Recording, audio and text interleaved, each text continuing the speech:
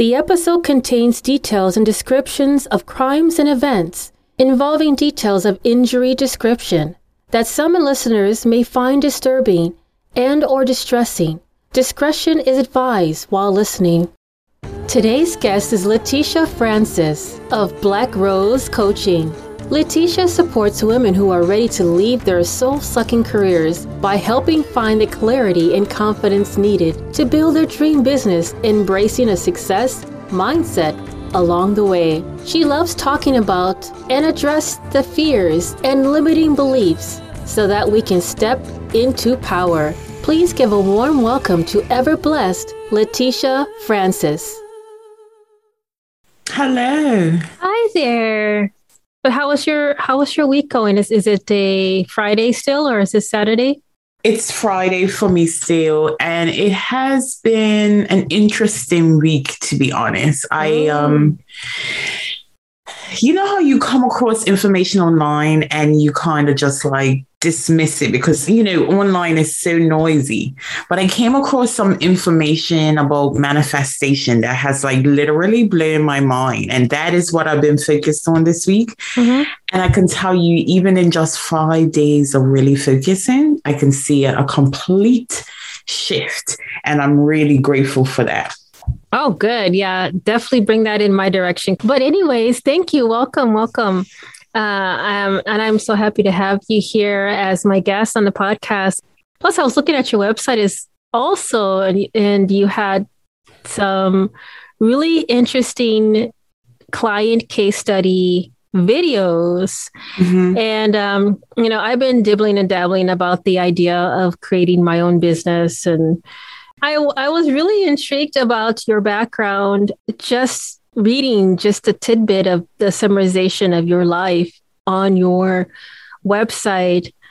I was put aback on how this is still going on. I mean, it's probably not as fresh in your mind when it was occurring. You being groomed and going through I'm thinking about your personal side of outside of the coaching mm-hmm. side, but that's still going on like today. And I don't know if it's just the differentiation between, is it a culture thing or is it just something that society is considered as a norm? But to have you at such a young age to go through what you've gone through, I think I've been listening to your podcast that you did you went from one extreme to the other. You said you also were a law enforcement, right? And then You were also sitting in jail for a day or so. Yeah. So, I mean, that's literally night and day, literally night and day. So, and I know that you wanted to talk on your topics of limiting beliefs and overcoming fears based on what you're wanting to talk about, because this is your podcast. Actually, I wanted to know a little bit more about you. And I know that you have bittersweet journey. So can you tell us a little bit about who is Letitia and how you became on this journey from where you grew up? What made you choose to become a coach? Okay, so I was born in Bermuda, born and raised in Bermuda. And at the age of 7, I was told by a family member that my birth was the reason for my parents' divorce. Mm. And believe it or not, that was a defining moment for me. That changed my life. It changed the trajectory of my life. I was in between two families. Both parents remarried. Both step-parents didn't want much to do with me. So I was literally in between two family units trying to find myself and find acceptance and love. I am a big personality. I describe myself as a self-contained hurricane. I'm a huge personality and most people cannot handle me, you know? And when you're younger, that is a problem. Mm-hmm. So I was told most of my life, I am too much. Got too much attitude. Too smart for my own good. And it left me just wanting to be loved and accepted. I didn't ask for this personality, but I have it. Mm-hmm. And I wanted someone to just accept me for me. By the time I was 14, fully developed, I thought I was a grown woman, and I met a man that was twice my age. He was 28 years old, and he showed me that love and affection and attention that I wanted. And I drank it up like a McDonald's milkshake. You know, I hadn't had that full acceptance. And Bermuda is a very small place.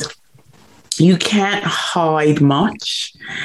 And my mom found out about him very early. And I remember her coming to me and saying, listen, this guy is a dangerous man. She had done a background check and found out that all of his relationships had ended in restraining order. But as a teenager who doesn't have the best relationship with her mother, am I listening to you? No. Okay. The first time he put his hands on me, I was just about 16. He choked me because he thought that someone else was showing me some attention and he didn't like that. And I had enough sense that that wasn't a great relationship. So I left. And being back home all the time, because that was my escape, right? You know, I can go up his house, I can stay out late. Being back home without having that person in my life now that is accepting me. I'm back in that environment where I'm constantly being told that I'm too much and I've got too much attitude and I am the problem. It created anger for me. And I remember constantly fighting with my parents. There was a point in time where I had gotten in an argument with my mother's husband, and I remember threatening to kill myself. And he made a complete mockery of me. Oh, you're going to kill yourself? Let's watch. He brought everybody in the kitchen, my mom, my sisters into the kitchen, and they watched me take a handful of Aleve. And I left the house, and my mom came after me. And I remember the drive to the hospital, she was telling me how angry she was at me. And I was kind of like shocked. You're angry at me, but you sat there and let your husband mock me and you did nothing. And I'm supposed to care about your anger. What about mine? You know? I went into outpatient psychiatric care for several years because of that incident. There was a point in time I moved in with my father for a short period of time and was told after a couple of weeks that his wife didn't want to raise another child. So I had to go back to my mother. So kind of being shipped around, no one really wanting to deal with the root cause of my anger. It just made me even more angry. And there was an incident where my mom and I had gotten in an argument and I put my hands on her. I pushed her or something, you know.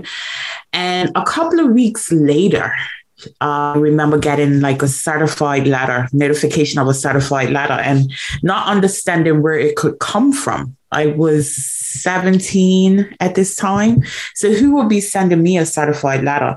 And I remember having a conversation with my mama about it, completely confused. And she just sat there like, oh, I don't know. I don't know what that is. So I go pick up this letter. And it was a letter from my mother's lawyer telling me that I was no longer allowed on her property. And if I returned to her property, I would be removed by the police. So being a minor at this point, what am I supposed to do? I can't get an apartment. I can't even get a proper job to support myself. I called the only person that I knew would help. And that was the man that I had been involved with. So he gladly took me in. Yes, come back, you know. And almost immediately, the psychological abuse began. No one in this world loves you but me. No one cares enough to put a roof over your head but me. You owe me. And I lived with that for many years to the point where it really wore down my psyche. At the age of 19, I married him. And when I married him, I had experienced abuse here and there. Like he would slap me, he would punch me, he would kick me. Nothing. And I don't want to make it dismiss how wrong that was. But it was nothing that created concern for me, if I'm honest.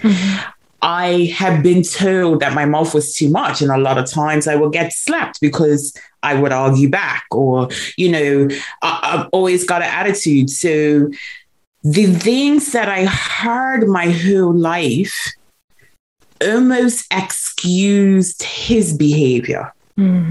I questioned myself. Like, it wasn't a case of having this incident of abuse and I sit there and like, oh my God, this guy, he's wrong for this. No, it was always, why can't you just shut your mouth? Like, you didn't have to say that to him. It was always my fault. And I believed it was my fault. So by the time I got married, it was, this is what you have to deal with. And when I did get married, the abuse amplified because now I belong to him.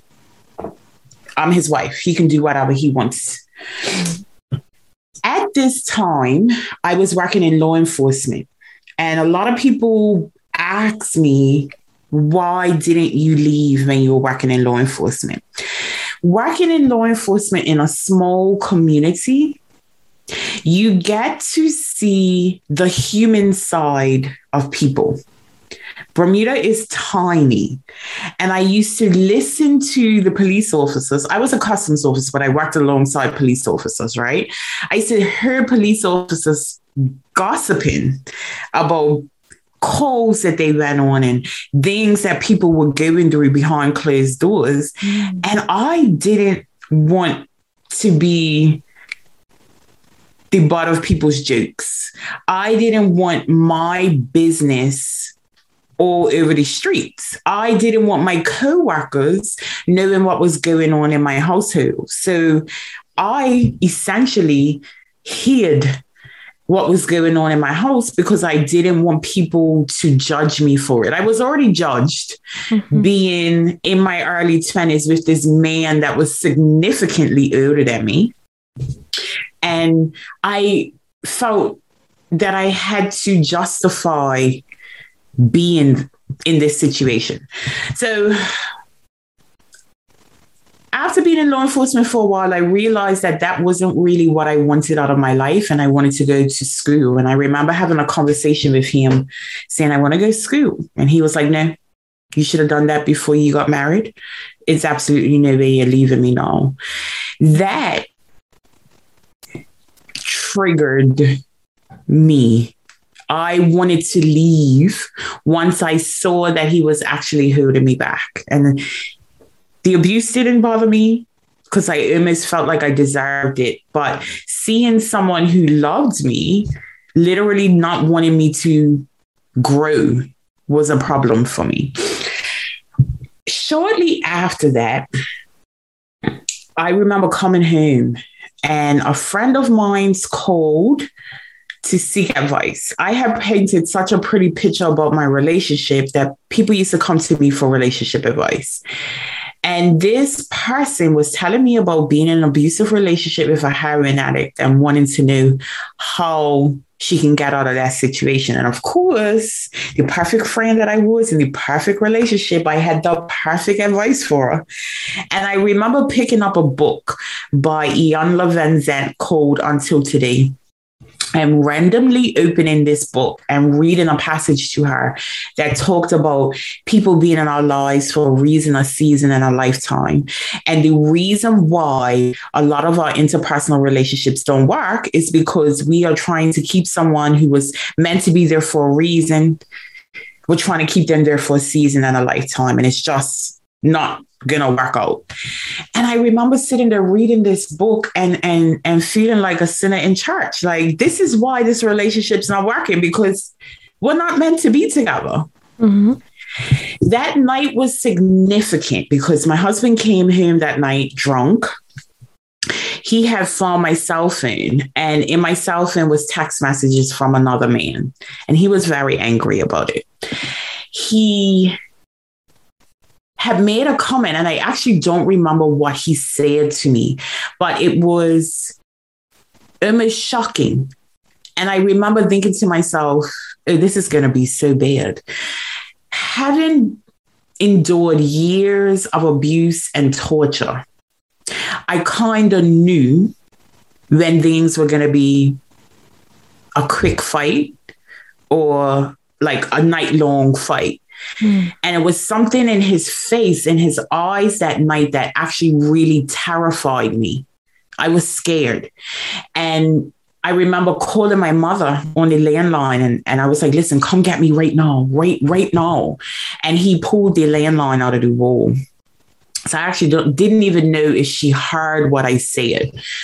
He told me that night the only way that I was leaving is if I was in a body bag. And I believed him. I really believed that he was going to kill me. He barricaded us in a bedroom and I fought for my life. This period, I always say, was like a out-of-body experience. I was watching the events unfold as if I was watching a movie. And I remember seeing the knife come towards me. I never processed pain. I never processed anything. I actually didn't know that he had stabbed me. And we were living with someone at that time. His friend came home in the commotion and broke into the room that he had barricaded, which allowed me to run out. So I ran into the living room. I fell on the couch and he ran after me and straddled me on the couch and proceeded to try to stab me. Luckily enough, he wasn't able to stab me again, but his friend pushed me out of the house. Like, you gotta go. Like, this is too much. You gotta go. I was outside in the rain. This house didn't have grass. It was like surrounded by mud. And I really don't know how long I was outside, but my mom pulled up. So then he saw that my mother was there. He started throwing my clothes out the window. And I'm trying to pack my mama's car with these muddy clothes. And I realized that he had thrown out some Louis Vuittons. So one of the things that he used to do to apologize to me for the abuse that I endured was buy me Louis Vuitton bags and purses and planners, whatever. And when I saw those Louis Vuittons come out the window, I was like, okay, forget the clothes. Let me go get those bags because they were worth something. They were worth a lot. And in my early 20s, that's what I valued. I valued my Louis Vuitton, not my life, you know. He then came outside once he realized he threw the Louis Vuittons out the window to get the Louis Vuittons back. And we fought for a brief period of time. And my mom was so terrified about what was happening. She was screaming and screaming. And I think that's what made me realize, wait a minute, you're in a lot of danger here. Like, this could be really bad. So we left. My mom tried to convince me to go to the hospital. But again, I didn't want the police involved in any aspect. So I was like, no, not going to the hospital. So I went to my mom's house. We cleaned up the wound. And less than 2 hours later, my mom says to me, well, what are you going to do? Because you can't stay here. I was like, what? I just got stabbed. Where am I going? You know?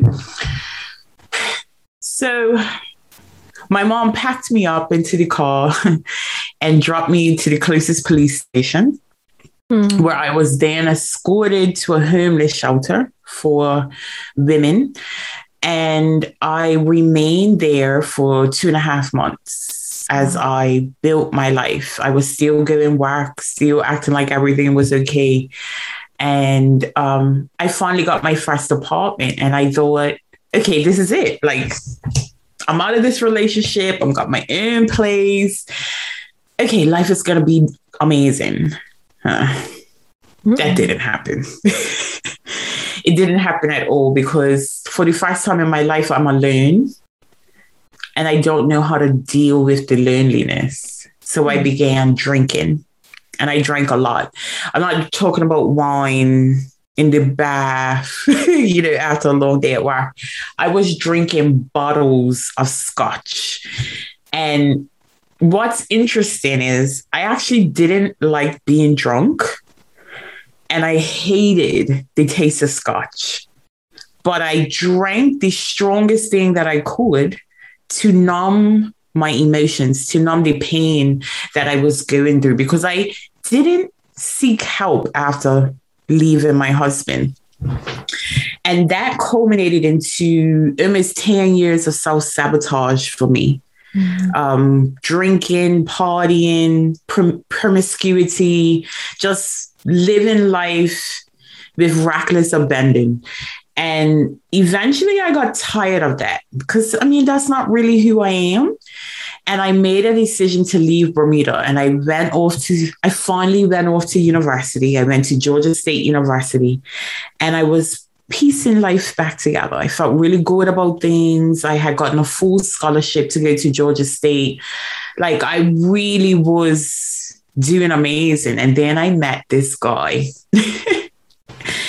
So as a non-American, and I hope I don't offend anybody, we've always, you see in movies how men are fast talkers, and, growing up in a small community is easy to do your research on someone, as my mother did with my first husband, right? Like, who is this person? Who are they related to? You can't do that in a huge place like America.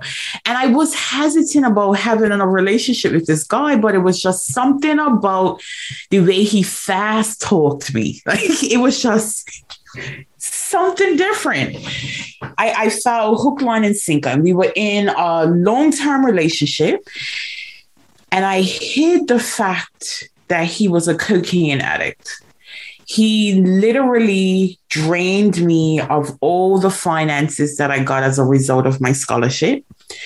And after 3 years of unbelievable nonsense dealing with what comes along with being in a relationship with an addict, and he used daily, I found out that he was married. Oh my gosh. So, wow, to top it all off. Yeah. To top it all off. Wow. So that was like, okay, maybe I shouldn't be in a relationship because clearly I don't know how to pick these men, right? So I moved back to Bermuda. I got my life back together. I got an amazing job in commercial insurance, and I was really focused on building my life and just focused on me. But, I'm human. I get lonely. And I remember having a conversation with one of my friends saying, okay, it's been a year. I do want to have a friend, But she was like, you got to manifest. Like, write a list of all the things that you want in a man and don't accept anything less. And I remember writing this list. It was like 45 things that I needed in my next relationship. And less than a week later, I met this guy that literally ticked all the boxes but one. I wanted a 6'8" man because I'm 6 foot. So I wanted a bear, and he was not that, but he was everything else. Right. And the relationship, it was like a whirlwind Hollywood movie romance. Honestly, it was really amazing. And I think I was in a point where I was like, pinch me. I got to wake up from this because it cannot be true. Less than a year into that relationship, one of his family members died, and he relapsed on crack cocaine. I remember just being so upset because my fairy tale quickly became a nightmare, quick overnight. And it got to a point where I was trying to get him help. I had set boundaries. I was like, listen, I cannot do this again. And if you get help, I'll support you. But if you don't get help, I have to leave. And I spent some time trying to get support for him. And in that process, I met this lady who was a drug and alcohol counselor, but she was also a life coach. And I remember her saying to me, I see how broken you are.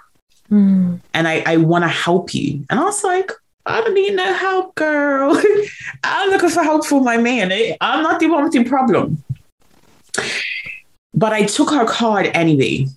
And several months later, as a result of this relationship with this man, I was arrested on my job for receiving stolen goods. Oh my goodness. He was a chef and he had been stealing from his job. On this particular day, he had called me to ask me to pick up something from his job. And I didn't think anything of it because he was catering on the side. And as far as I knew, he was sourcing the meat from his job for a cheaper price. So, it wasn't something that I thought about. I then picked up this package. I was surrounded by security and I gave the package back. But for the police, that wasn't enough. So they came to my job, my corporate job, and arrested me. So I'm in jail now. And I had to call my mom, my one phone call. Can you please get me a lawyer? Because this cannot be how things go on right now. She decided to come to the jail that day. And I'm sat behind a glass talking to my mama through a phone, watching her absolutely bawl her eyes out. But she said one thing to me that changed my life. She said to me, why do you love everyone else more than you love yourself? And that was like a Mike Tyson body blow to me. Because it was being hit with reality.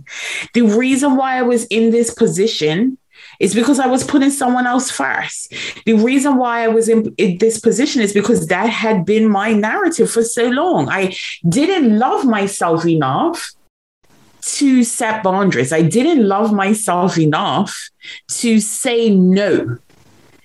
Right? Right. And while I was never charged, and it's fair to note that I spent more time in jail than he did, but I was never charged with anything. But once I was released from jail, the first thing that I went to look for was that life coach's card.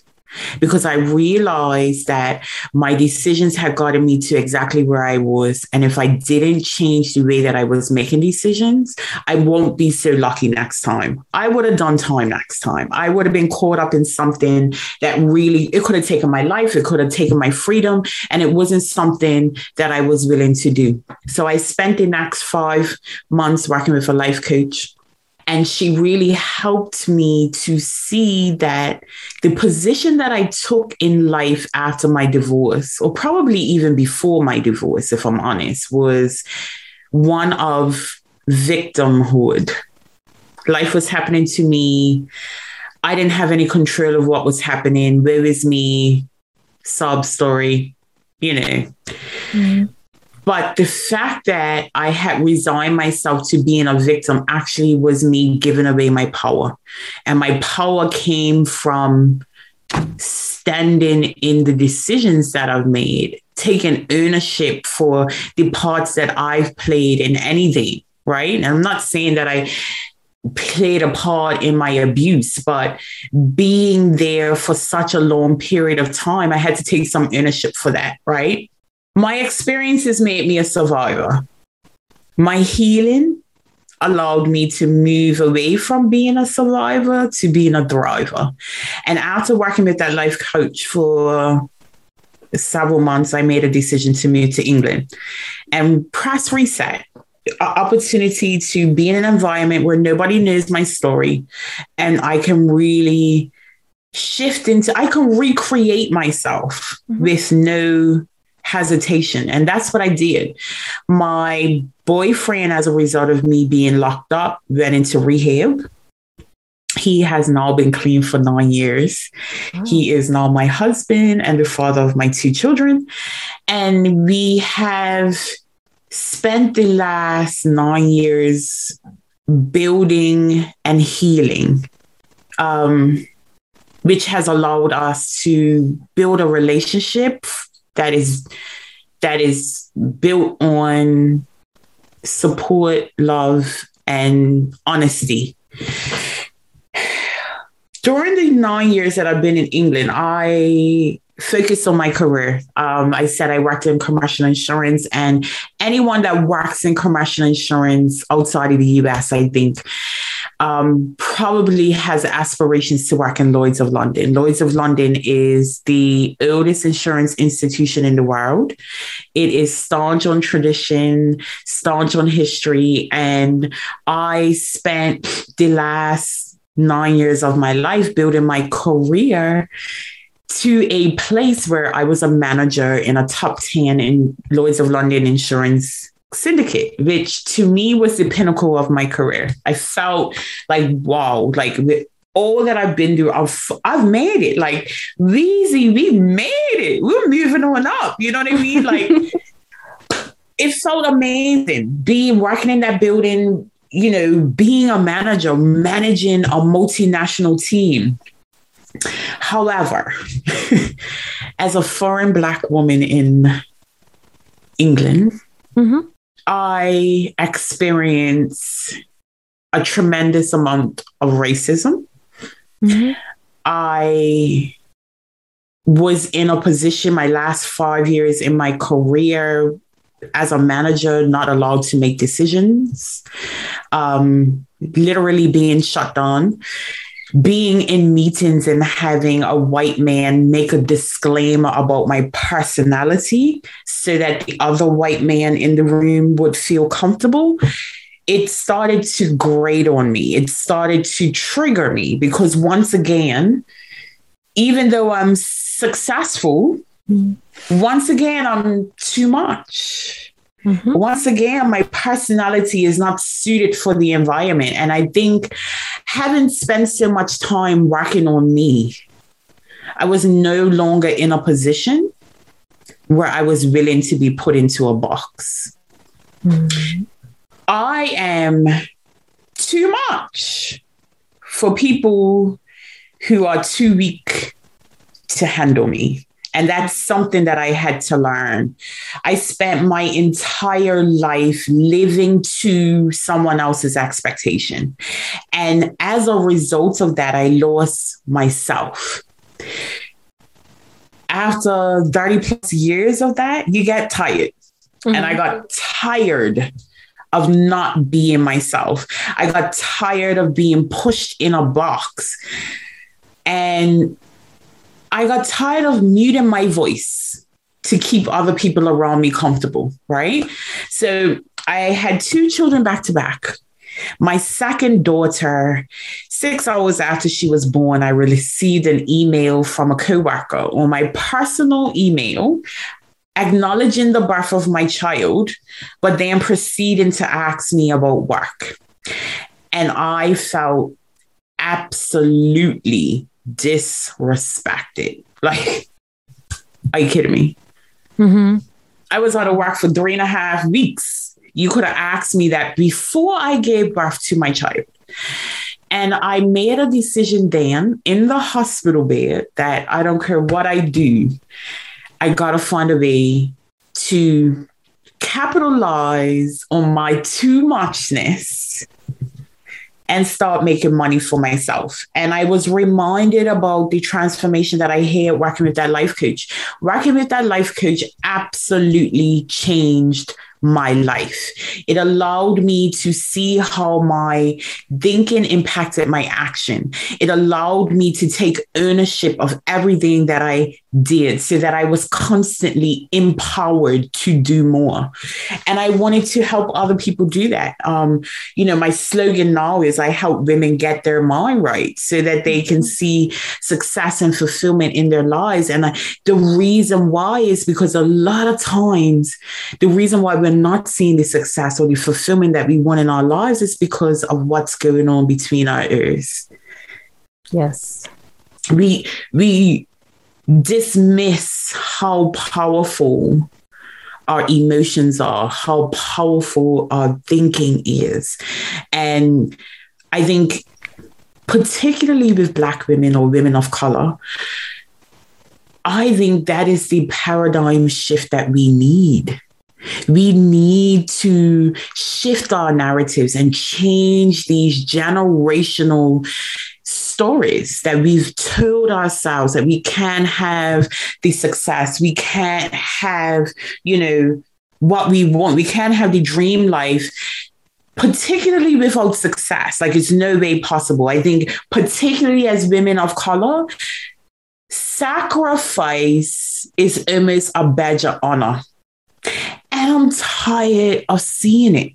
I'm tired. Like, you do not have to sacrifice your third child to have a dream life. So I've built my business over the last 18 months, 2 years now. Because my baby just went 2. So I built my business over the last 2 years on the premise of really helping women rewrite the narratives and change the stories. Because I believe that if we can heal women, we heal the world. Mm-hmm.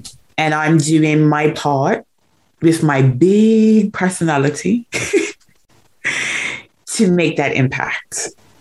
I actually am very happy to have someone who has such a voiceful personality anyways, because in my mind, I'm like, you go, girl.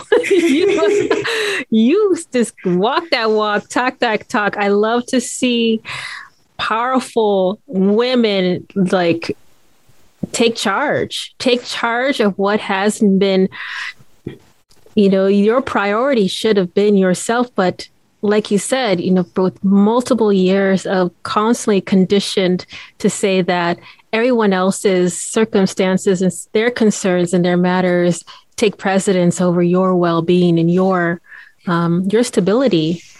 And to me, you're like, enough is enough. I'm putting my foot down on that. I love it. Just listening to your story, I had a lot of flashbacks. I was trying to not cry because I've gone through some of that you've gone through in a different story. So I'm going to try not to cry because that's what I'm going to do right now. I saw the emotion on your face at one point. Yeah. I definitely did. Yeah. It's like the things that you pointed out in your story, it's like things that I did not comprehend until I'm today years old in knowing things that you just referenced and identified, the particular behavior, habits, and the tactics that people do to other people to control them and to condition them and to groom them and to do things to manipulate them. I'm today years old on a lot of things that you just said. And it's like horrible to hear another woman going through the similar types of level of trauma as a child. So yeah, something. This is why I take pride in sharing my story, and why we even shifted the conversation today, right? Because we as women create community by sharing our stories. Because a lot of times we go through things and we tell ourselves, no one else has ever experienced this, we're all alone. And just by sharing our stories, sharing how we've overcome things, it is inspiration to others, even when we have no idea. Like, I didn't know going into this that you had experienced trauma. And I'm so glad that we didn't follow script. You know what I mean? Because it gave us an opportunity to build a community here. And, if I was near you, I will hug you. But I respect you for sharing with me.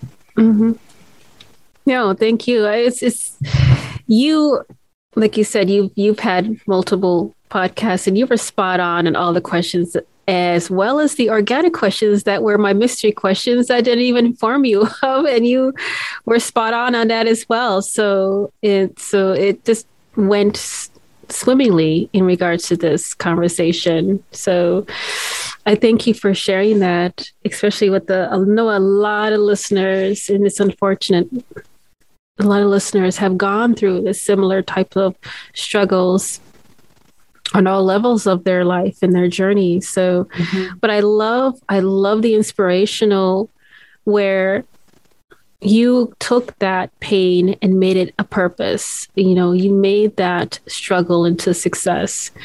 So this gives me, and I know for sure all the other listeners who are listening in or watching this on YouTube, that, you know, they're going to get something out of this.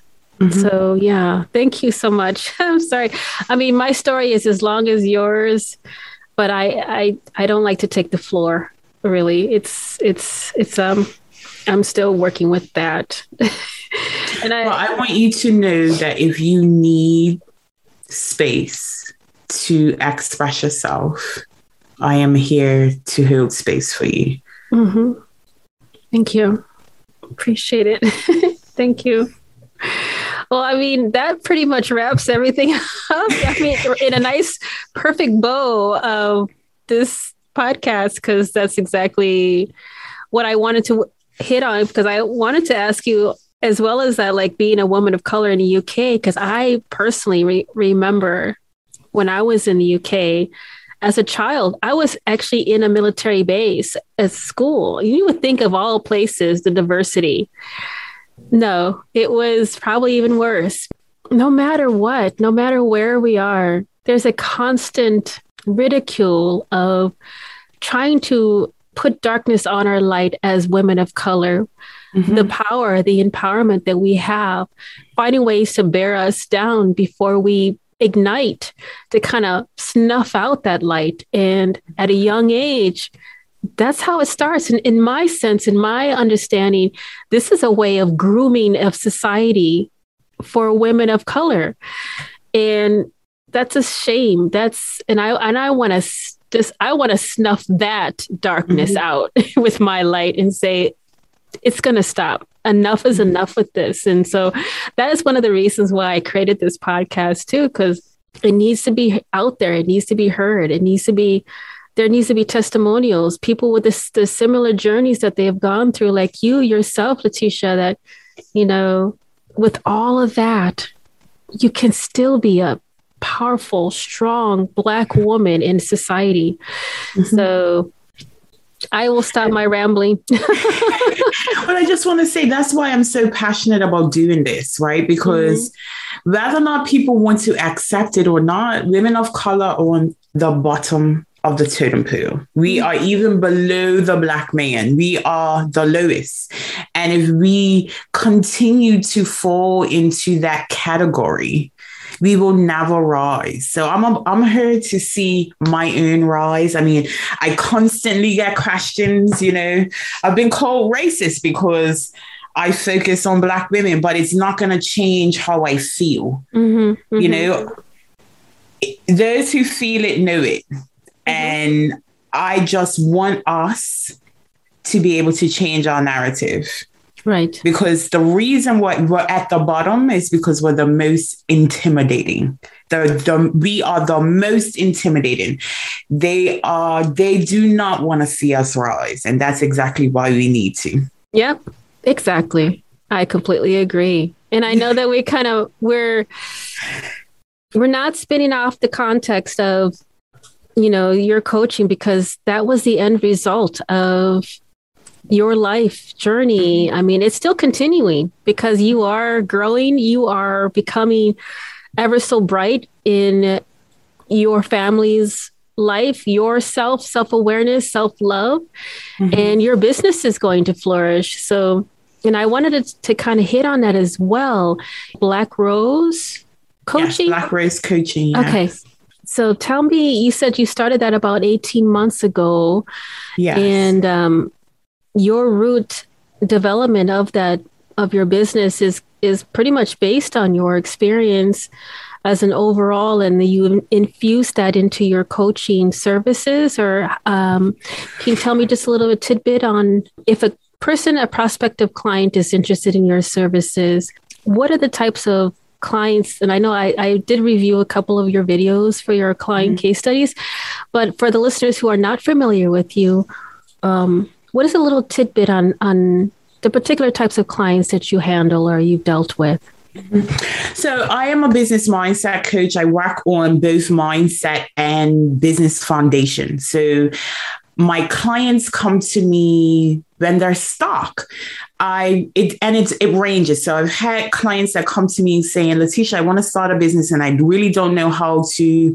I feel like I'm going to fail. So we work on their mindset around failing, because failing is not bad. It's not a bad thing at all. I help my clients build a business from idea to, essentially helping them build a solid foundation to their business. So doing the market research, identifying the ideal client, building a personal brand, engaged audience, a signature program or product so that they are profitable.